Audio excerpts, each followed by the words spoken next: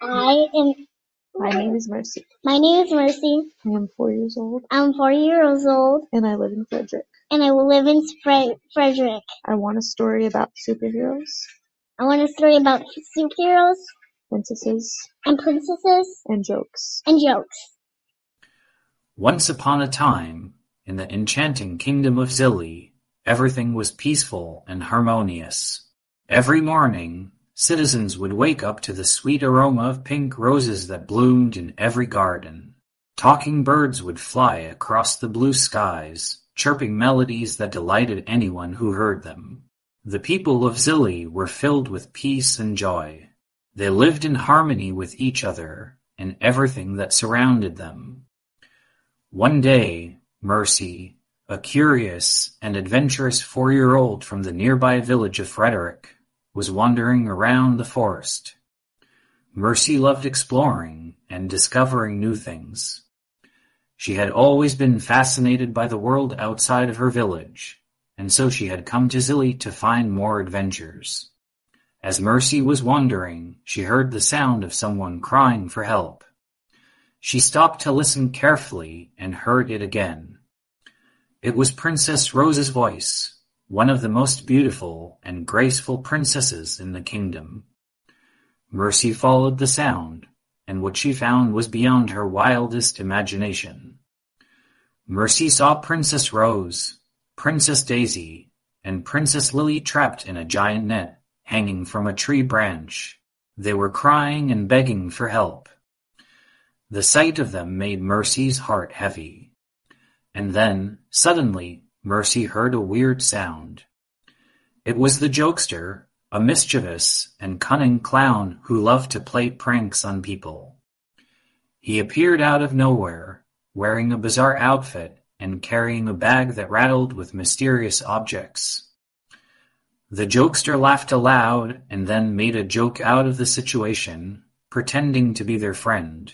The princesses feared him and his pranks, and he made them more scared and miserable by the minute. Mercy knew she had to do something to save the princesses and stop the Jokester's mischief.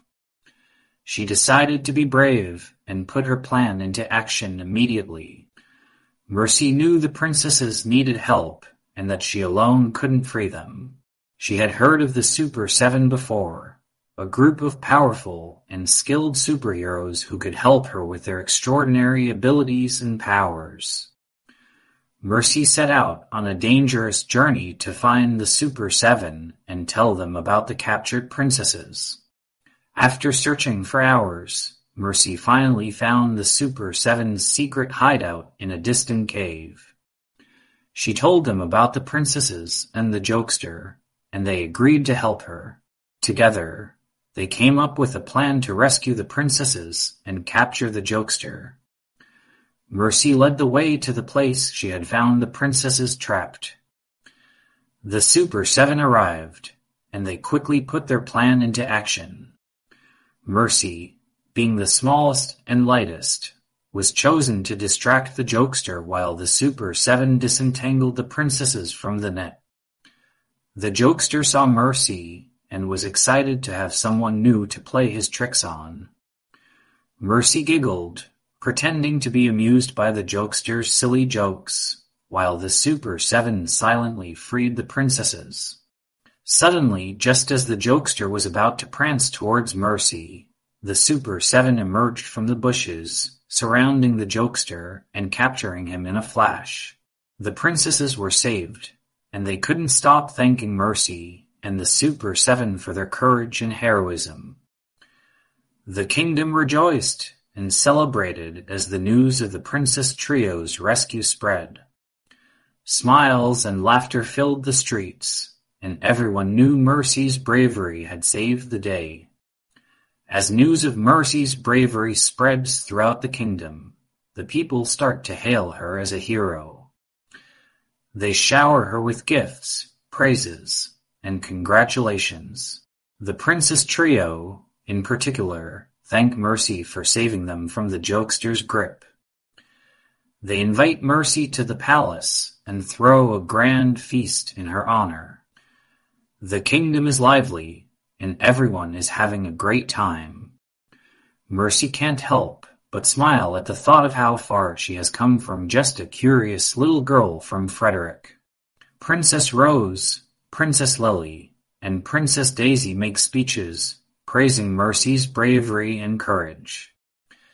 The Super Seven also receive their share of praises, but Mercy is the one who shines brightest. And that's when the princesses bring up the subject of the jokester. It turns out that the jokester was a lost soul seeking attention and friendship. He had no family or friends, and his pranks were merely a way of getting people to notice him. Mercy thinks deeply about this and realizes that she must help the jokester. Mercy visits the jokester in his cell, bearing a basket of cupcakes and a paintbrush. The jokester is surprised to see her and asks why she has come. Mercy, with her kind heart, tells him that she wants to be his friend and help him. The jokester is astounded. He has never had anyone be kind to him before. As days pass, Mercy and the jokester become good friends. Mercy teaches him new things, shows him the beauty of Zilly, and introduces him to her new friends. The jokester apologizes to Princess Rose, Princess Lily, and Princess Daisy, and promises never to hurt anyone else again.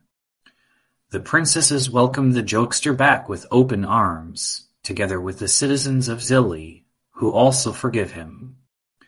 Mercy's adventure continues, and she meets new friends, explores new places, and discovers new wonders in the kingdom of Zilly. She learns that true heroism does not always lie in fighting battles or rescuing princesses. It also means showing kindness, empathy, and compassion, even to those who seem unworthy. Mercy shows the people of Zilly that bravery and kindness can indeed change the world. And with that, she lives happily ever after, adored by all who know her. The end.